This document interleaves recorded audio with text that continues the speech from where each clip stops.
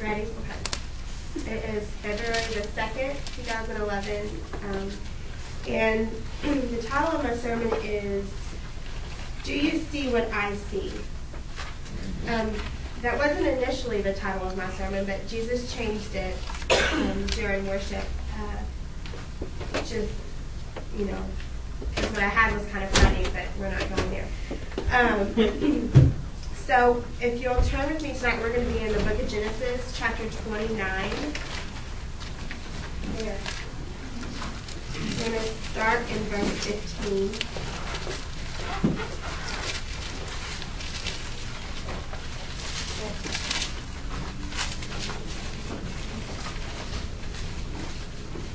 There. Actually, we'll start in verse 16. Verse 16. Now Laban had 2 daughters. The name of the older was Leah, and the name of the younger was Rachel. Leah had weak eyes, but Rachel was lovely in form and beautiful.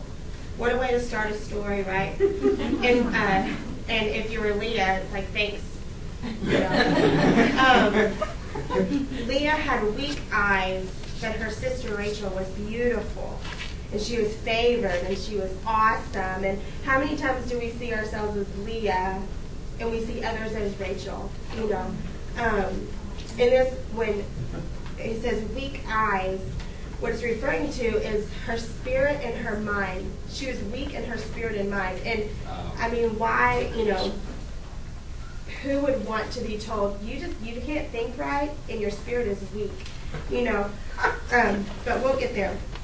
So keep going to verse 18. Jacob was in love with Rachel when he said, I will work for you 7 years in return for your younger daughter Rachel. Laban said, it's better that I give her to you than to some other man. So stay here with me. So Jacob served for 7 years to get Rachel, but they seemed like only a few days to him because his love for her. Then Jacob said to Laban, give me my wife, my time is completed, and I want to lie with her. Laban brought all the people of the place and gave a feast. But when evening came, he took his daughter Leah and gave her to Jacob, and Jacob lay with her. And Laban gave his servant girl Zilpah to his daughter as her maidservant. When morning came, there was Leah. So Jacob said to Laban, what is this you have done to me? I served you for Rachel, didn't I? Why have you deceived me? So not only is Leah being called by everyone weak-eyed and, everything, but now Jacob doesn't want her. He's like, what did you do to me? I wanted Rachel. Of course he didn't want me, right? Of course. He wanted Rachel. That's how we want to make ourselves feel, right? So Laban replied, it's not our custom here to give the younger daughter in marriage before the older one. I wonder if Leah's dad thought, I don't know, nobody's going to want to marry Leah, so I'm going to go ahead and trick this guy and give her to him so I can, and stuff. And so this is being ministered over Leah, right? Her whole life. Like, my dad knew nobody's going to want me, so he tricked Jacob, made him work for Rachel, gave me to him, made him, marry me. And so can you see the enemy, causing Rachel to think of the way to think of herself? So, verse 27, finish this daughter's bridal week, then we will give you the younger one also in return for another 7 years of work. And Jacob did so. He finished the week with Leah, and then Laban gave him his daughter Rachel to be his wife. Laban gave his servant girl Bilhah to his daughter Rachel and his maidservant as her maidservant. Jacob lay with Rachel also when he loved Rachel more than Leah, and he worked for Laban another 7 years. So here's Leah. She's been tricked. She's been given to Jacob, fault and trickery kind of. And then she watches her husband work for her sister for another 7 years. And then watch her husband proclaim that he loves her more than her. And but what Rachel didn't know is that the message that was being preached over her was not the name that Jesus had really given her. When we see Leah in text here, The Hebrew origin of her name is, if you want, Strong's Concordance 03811, and it means to be weary, impatient, grieved, and offended. And how many times have we been weary, impatient, grieved, offended? We've allowed the enemy to tell us how we are. We allow this to be preached to us. But what Leah didn't know is that her English meaning, the real meaning of her name, was beauty and grace. But what she was feeling and what she was allowing to be said of her is that she was weak-eyed, she had weak spirit, she was offended, she was grieved. But what Jesus saw was beauty and grace. And this, like what Pastor Eric said Sunday morning about David, it kind of confirms what I was speaking on was, David had common written all over him. Even his dad, his brothers, himself believed he was common, but Jesus saw a king. And what if David wouldn't have met that call? What if he would have believed what everyone said of him? God probably would have to totally rewrite history, rewrite his entire will. And how many times in our life do we start believing what everyone else and what the enemy preaches over us and change our name and cause God to have to rewrite his will for our life? Are we causing people to not come into the kingdom because we're not believing what Jesus says we are? Are we causing children to not be born because we're believing, who we are? Or this is just the way I am. So we're not becoming the man or the woman of God that Jesus says that we are because we believe this is just the way I am. The age-old song that's been preached over me, and I've had this conversation with Mandy way before, is that I'm not enough, but I'm too much at the same time. You need to be a little bit like this, but not that much. That I'm overlooked, I'm forgotten. I've hold on and clung to the middle child syndrome, because I'm the middle child, everybody forgets me, and I don't want to have 3 kids because I don't want a middle child because they're going to feel the way I felt my whole life. This thing, that I'm fat, I'm lazy, that I'm a loser, and so what is it that Jesus, that the enemy's been telling you? What's the name that he's been preaching over you? What's that age-old song that he's been telling you are? Because the truth is that Natalie, the name that Jesus chose for me, means joyous celebration. It means a Christmas gift. And I told JJ, when you think of a Christmas gift, you, for months, you're writing your list of what you want for Christmas, and you think about that gift, and then that morning you wake up and you run and you rip that gift over, and that gift just makes you overjoyed. It completes everything. But how many times in my life have I not been that gift to people because I've allowed the enemy to make me feel like nobody sees me, I'm overlooked, unless I stay really busy and do all this stuff that gives me my identity, no one will notice me and what I have to offer. And so I haven't been able to be that gift for people, a joy, because the enemy has made me believe that it was robbed,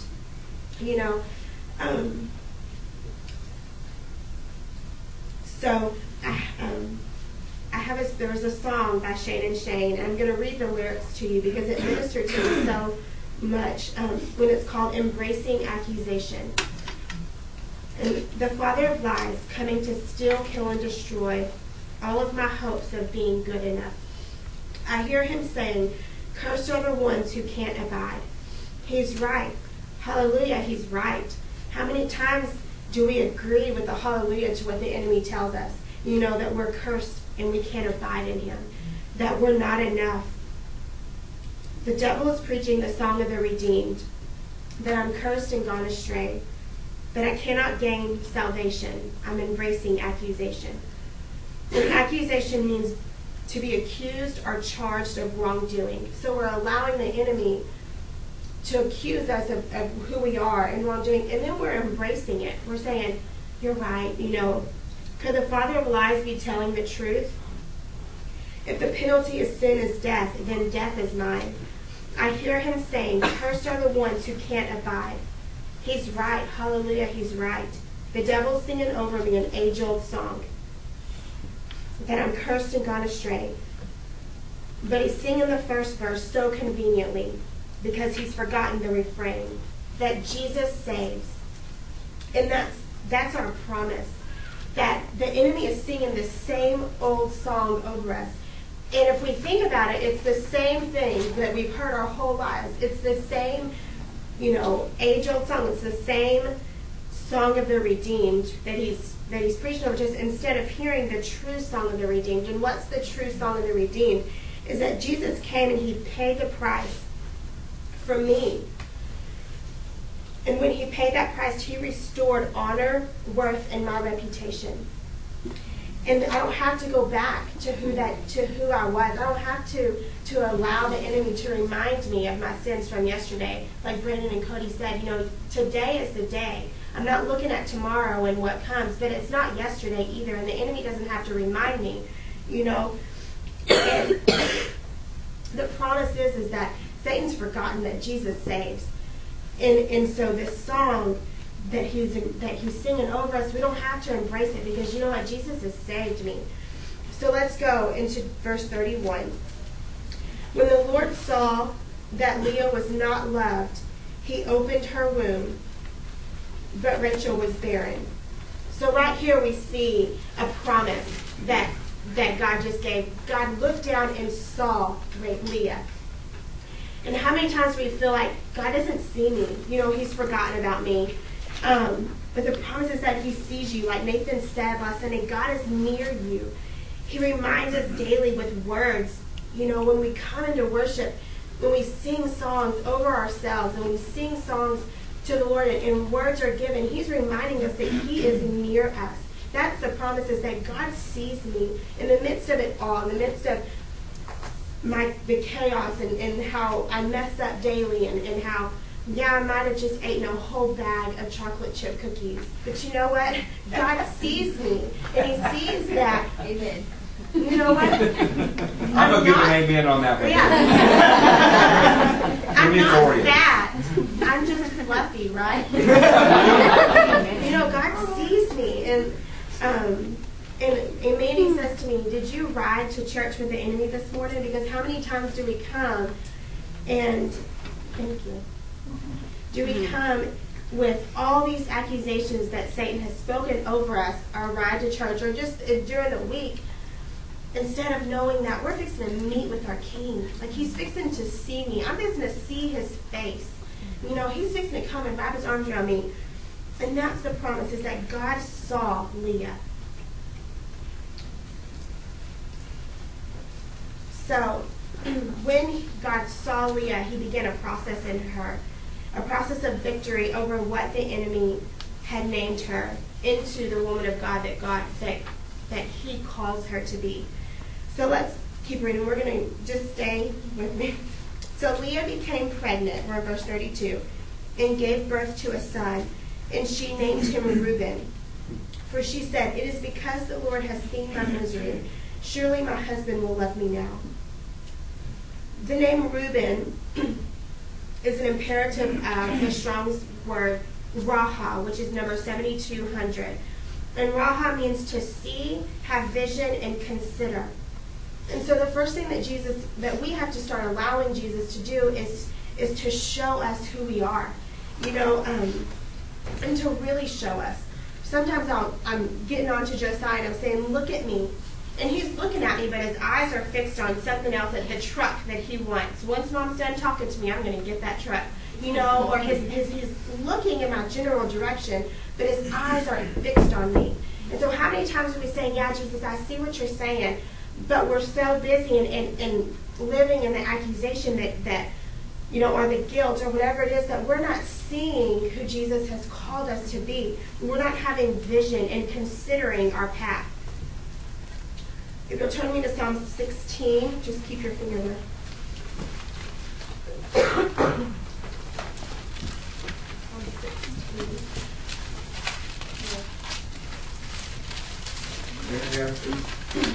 I'm going to start in verse 5. Lord, you have assigned me my portion in my cup. You have made my lot secure. The boundary lines have fallen for me in pleasant places, and surely I have a delightful inheritance. I will praise the Lord who counsels me. Even at night, my heart instructs me. I have set the Lord always before me. Because he is at my right hand, I will not be shaken. Therefore, my heart is glad and my tongue rejoices. My body also will rest secure, because you will not abandon me to the grave, nor will you let your Holy One see decay. You have made known to me the path of life. You will fill me with joy in your presence, with eternal pleasures at your right hand. That word, you have made and known to me, is that he has shown us. We have found out what the path is that God has for us. We've seen it. And when he shows us what we're supposed to do, we're to place him at our right hand and allow him to guide. The song, Open the Eyes of My Heart, Lord. My heart even instructs me at night, because our heart has begun to see what Jesus has for me. So our heart, even at night, instructs us because it has seen what Jesus has. And we have set our eyes like flint, and we see. We don't look around and like, yeah, you're right, And have you ever somebody been talking to you and you're like talking and they're like, that, and it's like, I have something to say to you. Look at me, and that's what Jesus wants. Look at what I've had birth Reuben inside you. See what I have for you. And then you will have joy in his presence instead of misery and impatience. There will be joy in the presence of Jesus. You can come and not have to start laying aside everything that you've picked up during the week.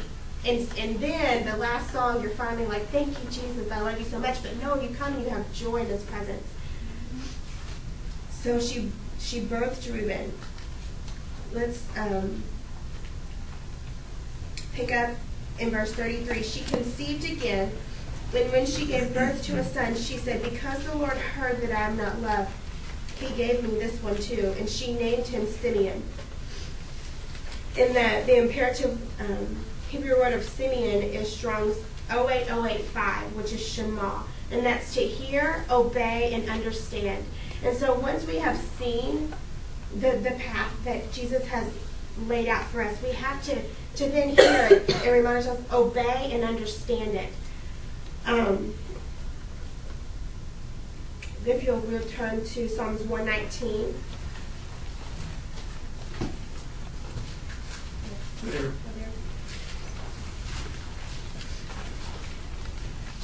Blessed are they whose ways are blameless, who walk according to the law of the Lord.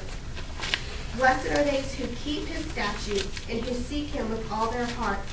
They do nothing wrong, they walk in his ways. You have laid down precepts that are to be fully obeyed. Oh, that my ways are steadfast in obeying your decrees. Then I would not be put to shame when I consider all of your commands. Sometimes you don't understand why we're constantly being, what's the word? Reprimanded? Is that a good word?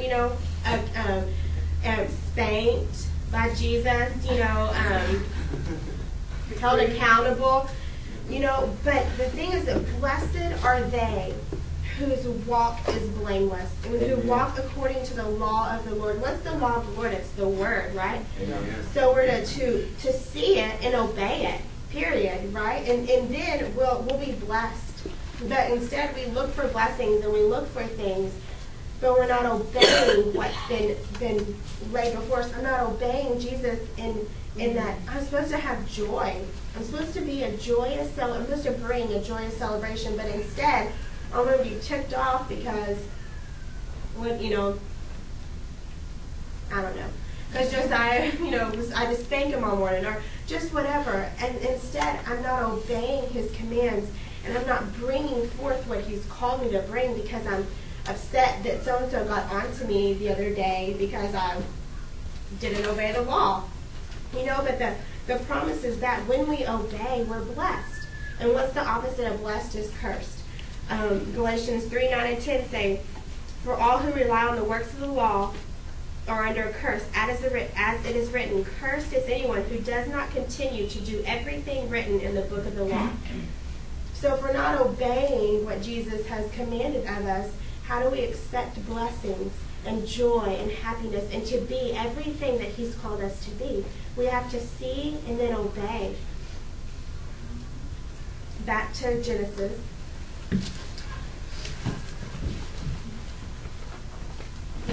Okay, verse 34. Again she conceived, and when she gave birth to a son, she said, "Now at last my husband will become attached to me, because I have borne him 3 sons." And she named him Levi. And the origin of Levi is Levi, Strong's 03867, and it's to be joined. To join or be joined. But here we have something wrong. She said, because I have borne him 3 sons, my husband will become attached to me. Her focus was a little off here, right? We're supposed to be attached to Jesus and joined to him first. That's one message in its own. A man's never going to complete you, or a woman. And we have to understand, who are we joined to? Who are we going to join ourselves to? Are we going to join ourselves to what JJ thinks of me? You know, am I going to live my life making sure I please him? Or am I going to live my life making sure I please Jesus? We've been meeting with Matt and Cassidy, going through some marriage counseling and just learning, you know, how marriage really works under the divine covering of Jesus. And we've been married, Judge and I were married for 4 years, and we've never had marriage counseling. Isn't that weird? And I mean, we've had, like, no one ever offered. You know, but we've always loved Jesus, so, you know, I think we got some things right. But one thing is, you know, finding out that we're joined to Jesus first, you know, that my husband is joined to Jesus, and then I come up under that and join Jesus with him. You know, I don't care about what you say about me. What does Jesus say about me? We're to join ourselves to him. Leah had it off. You know, she needed to keep her focus on who Jesus was and what was he saying over to her. Not, well, maybe my husband's going to love me now because, you know, I cleaned the house really good and I made him dinner and baked him a pumpkin pie. You know?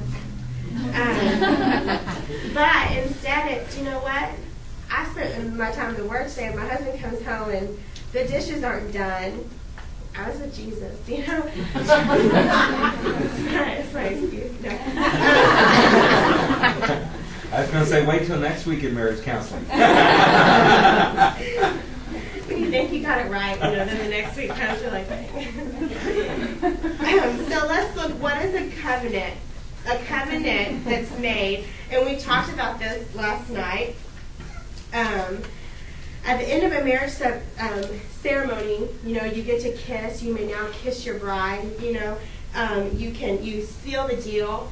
You know, it's like, yeah, now we're married. It's like that's the whole reason. You know, I mean, Jason, I think we practiced the way we were going to kiss at the end of our marriage. Like, I think how are you going to kiss me after? You know, when he says you can kiss the bride. You know, that's like what your lips. So that covenant, like the final thing, we didn't like, you know, it's like you know, you have to kiss like everybody's watching. But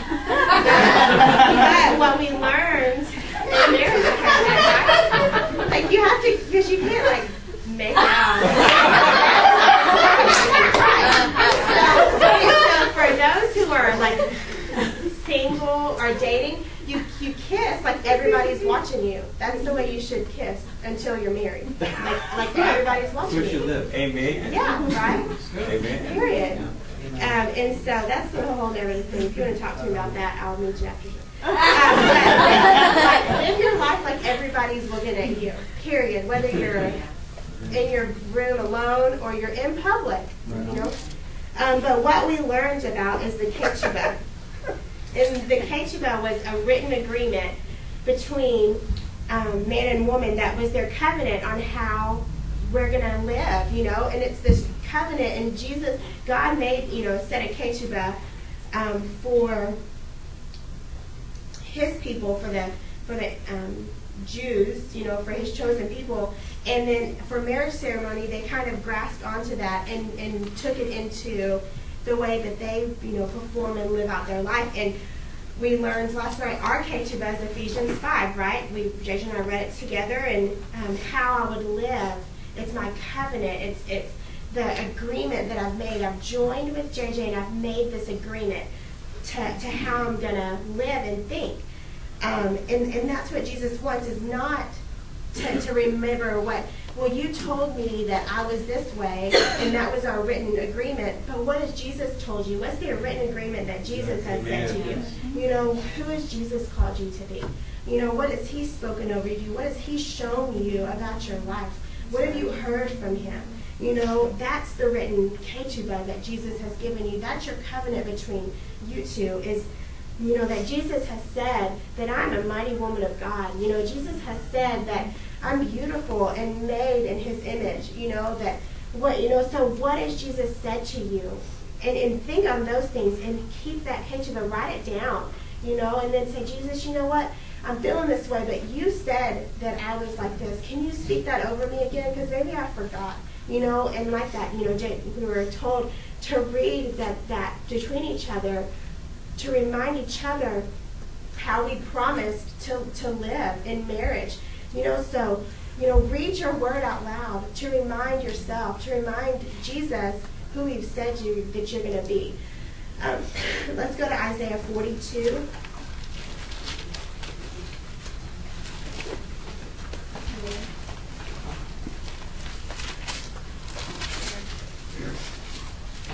There.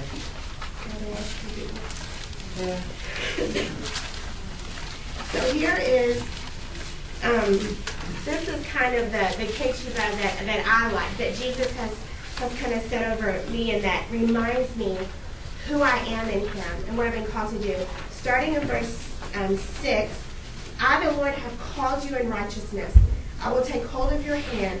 I will keep you and will make you to be a covenant for the people and a light for the Gentiles, to open eyes that are blind, to free captives from prison, and to release from the dungeons those who sit in darkness. I am the Lord, that is my name. I will not give glory to another or praise to idols. See, the former things have taken place, and new things I declare. Before they spring into being, I announce them to you. And that's what the Lord will take hold of my hand. He will keep me and make me to be a covenant to the people. You know, that God's not going to forget me and set me aside and make me feel overlooked and forgotten. But he says, come on, I'm going to take hold of your hand. I'm going to lead you if you'll let me. And we're thinking it. Joy gave that word this evening in worship, that she saw, you know, a prayer cloak wrapped around us, and I saw the same thing. And but that talking about the tzitzit and wrapping it around, and I saw God like wrapping that in us. And how many times do we run from it thinking that that's a bad thing, you know, like, well, you know, God always doesn't approve of me, and I'm always doing something wrong, right? Or I'm always, you know, I can't get it right, you know, but that is a refuge. It's a refuge when I allow JJ to lead me and to tell me, and as a woman, sometimes I crave that, like, boss me around, you know, like, tell me, you know, like, lead me, and that's how we should be with Jesus, you know, lead us, like, let me run under your covering and find a safe place, a refuge, but instead we think that that's where we get in trouble, you know, that's where God's thumb is on us, and we try to figure it out ourselves, but man, out from under that covering, and out from under that ketubah, that covenant that Jesus made for me, where he tells you who you're going to be, then you got to try to figure it out yourself. And how scary is that, you know, when your parents kick you out of the house and say, okay, go for it, and you're like, well, I don't have a job, you know, I don't know what to do, and it's like, I mean, who wants to just be run away before you know, it's time, but, you know, and then it says that no longer will you remain silent when the enemy comes to change your name, but you declare,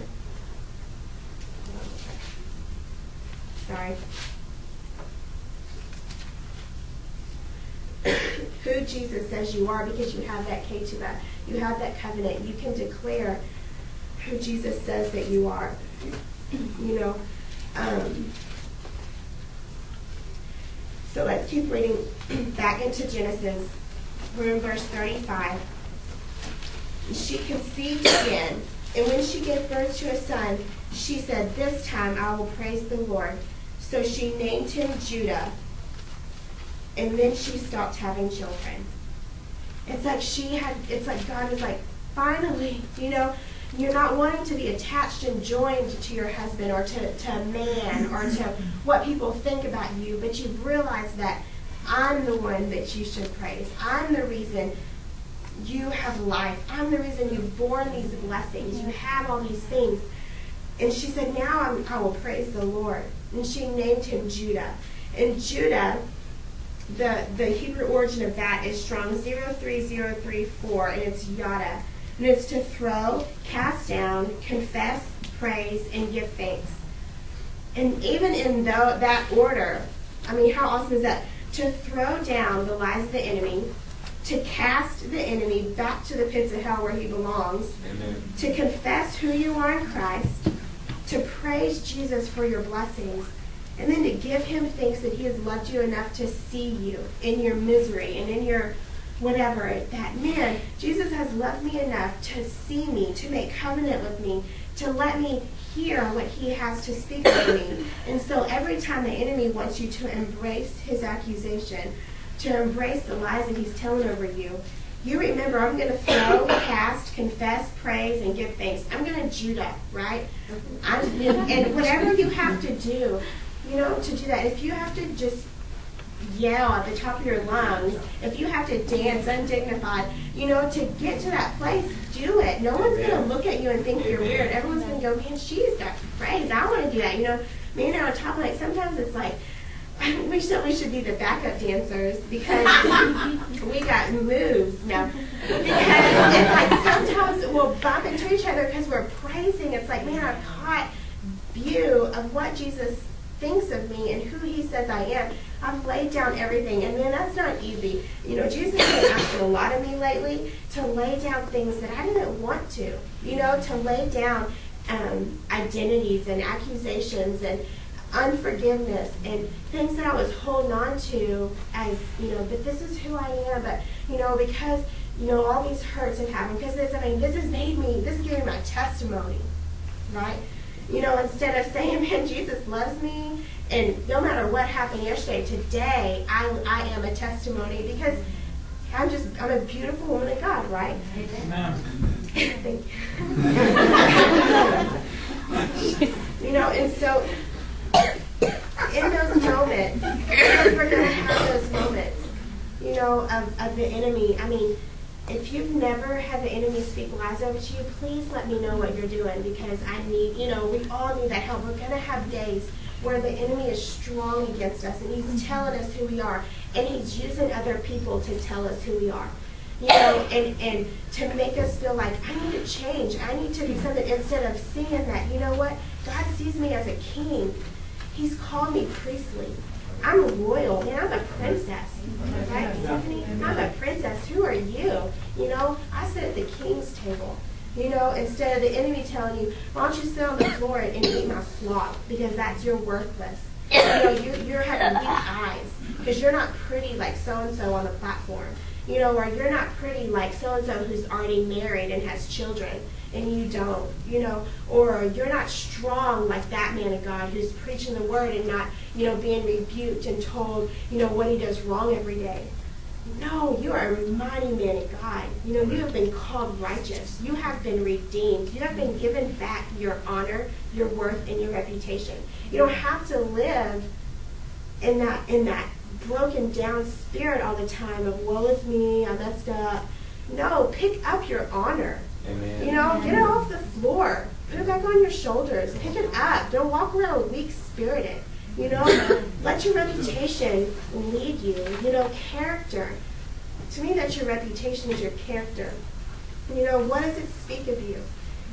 And so there's two promises that Jesus has given me, and I want to share with you. And these are promises that I hold on to on days that I feel weak, because there's a lot of days where I feel weak. There's a lot of days where, and this, this was birthed in my season of just, God, I'm Leah.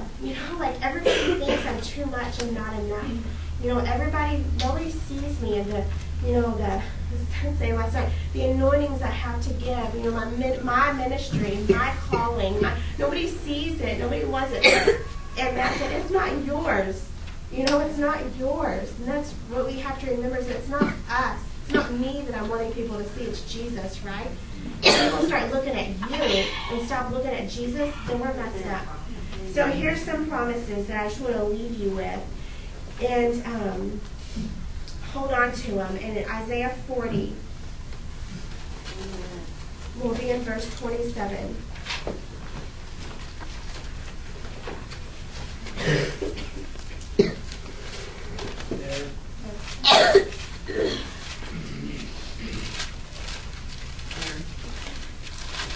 Why do you say, O Jacob, and complain, O Israel?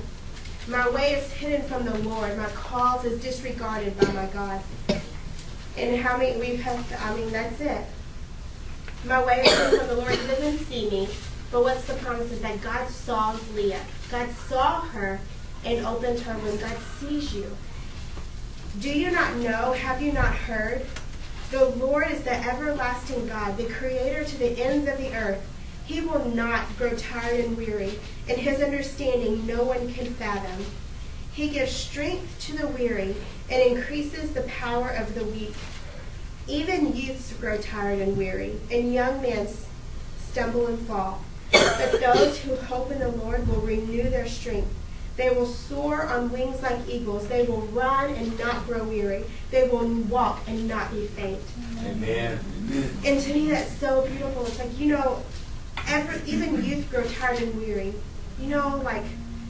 Even Josiah has to take naps, and even young men stumble and fall. We're not going to get it right all the time, but we should get it right all the time. When Jesus gives us a word, we should get it right. We might stumble and fall, but you know what? When our hope is in him, and we instead keep our eyes focused on Jesus, and our ears in tune to his spirit, and our hand joined to him, then we're going to run and not grow weary. We will mount up on wings like eagles and soar. We will walk and not be faint. And so, like I said, whatever you have to do to soar, do it. Don't let your spirit grow weary. Don't let those who speak accusations over you be right. And then if they are right, repent, confess, and then ask Jesus to show you. Ask him to speak over you. And then our last promise is Isaiah 62. And I just heard this last night or the other day in Pastor Eric's teaching a decent proposal, and I'm like, oh yeah, that's good. I'm adding it to my sentence because it's good. And starting in verse 1, this is Zion's new name. What God is speaking over his people. He said, for Zion's sake, I will not keep quiet. For Cody's sake, I will not keep quiet. For Lindsay's sake, for Natalie's sake, for your sake, I will not keep quiet. For Jerusalem's sake, I will not remain quiet. Till her righteousness shines out like the dawn, and her salvation like a blazing torch. The nations will see your righteousness, and all the kings your glory, and you will be called by a new name that the mouth of the Lord will bestow. You will be a crown of splendor in the Lord's hand, a royal diadem in the hand of your God. No longer will they call you deserted or name your land desolate, but you will be called Hephzibah, and your land Beulah. For the Lord will take delight in you, and your land will be merry. And so what is your name? What is the new name that Jesus is bestowing over you? No longer will you be Natalie, overlooked and forgotten and all these things, but will you be Natalie, joyous celebration, a Christmas gift? What is Jesus spoken of you? Do you see what he sees? Do you see who Jesus has called you to be? Because out of his mouth he will give you a new name. He will declare over you the things that the enemy has spoken in lies. He will begin to restore the beauty and the grace that you were created to be. And that's a promise. Amen.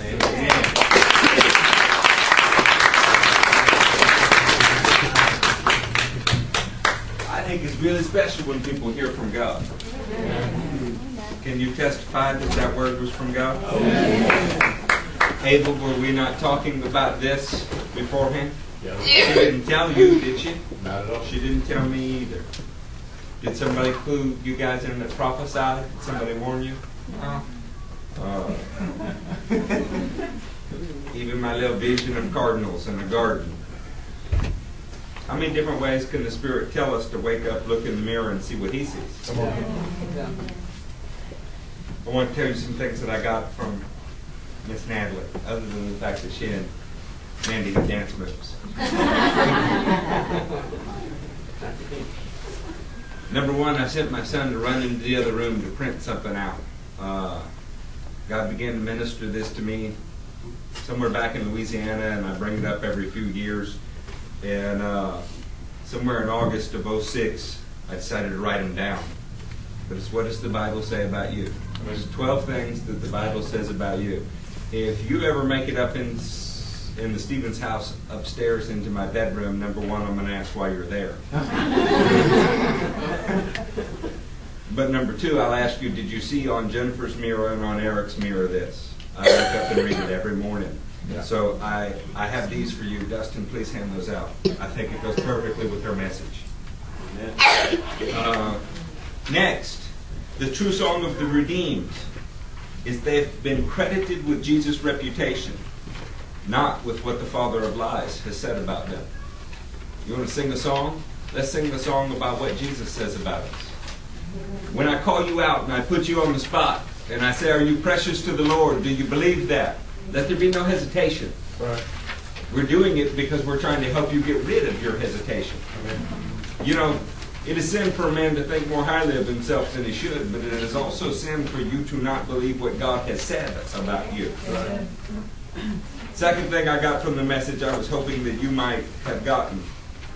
Living in the accusation rather than the image of Jesus and the liberation that comes from it is less than what God wants for you. Right. We cannot live in the accusation. I've never heard that said, but it's excellent. Colossians 1:22 says that we are free from accusation. Yeah, we are. Spotless. We either believe that or we don't. Yeah. Right. The last thing was a little off topic, but I just loved it. I think everybody in this church knows my penchant for Hebrew words, and I have an affection for those kind of word studies, and I heard some things in what Miss Natalie shared. I want to tell you that when you live in the image of God, when you begin to believe what He says about you, you become pregnant. You become pregnant with His promises. Your life begins to birth things. And the first time something is birthed from you that you did not know you had in you, you see something new in your husband, your maker. By the way, that scripture in Isaiah, your land will be called Beulah. Read your NIV text note. It says married to your builder, your maker. Not just your land is married, that you have married God. Reuben means seed. The next she gave birth to, Simeon, means here. When you become pregnant with something that God has birthed through you, and it comes to fruition, you begin to see new things from God. You begin to hear new things from God. Next, you begin to be joined to Him in a new way. Lastly, your life is characterized by praise rather than mourning. Because you have begun to see your life in Him as a success rather than a failure. I want to give you one more word of warning as a pastor. No more talk about where you were spiritually in the past. Right. I'm going to tell you the truth. I knew a lot of you back then. You weren't any further along than you are now. That's a lie. The devil tells you that you were far along back then, and now you're not doing well, so that he can cover you with shame and inappropriate garment. I want to be honest with you. When you tell me that, it's a little bit like when my wife says that she's ugly. Well, what would that mean about me then? I chose to marry her. I think she's beautiful. All she's doing is insulting me when she insults herself. If you're no further today than you were 10 years ago or whenever it was you think you were fired up, this entire ministry is failing, and the King of Kings is failing. Yeah. I don't believe it personally. Right. I believe that you're all right where you're supposed to be today and capable of greatness for tomorrow. I would encourage you to begin to look into the mirror that is the God's Word, take Miss Natalie's advice, and get an image makeover. Amen. Yeah. This was a good thing. I also got one other thing, if I could share it. With that definition of Judah, I think sometimes we just need to give the devil a Judah chop. Yeah, that's good. Mighty God, I thank you for such as these. Lord, those who have heard from your throne room and proclaim it clearly. Lord, we love you. What we love most about you is you fill our lives in unimaginable ways. This makes us love each other.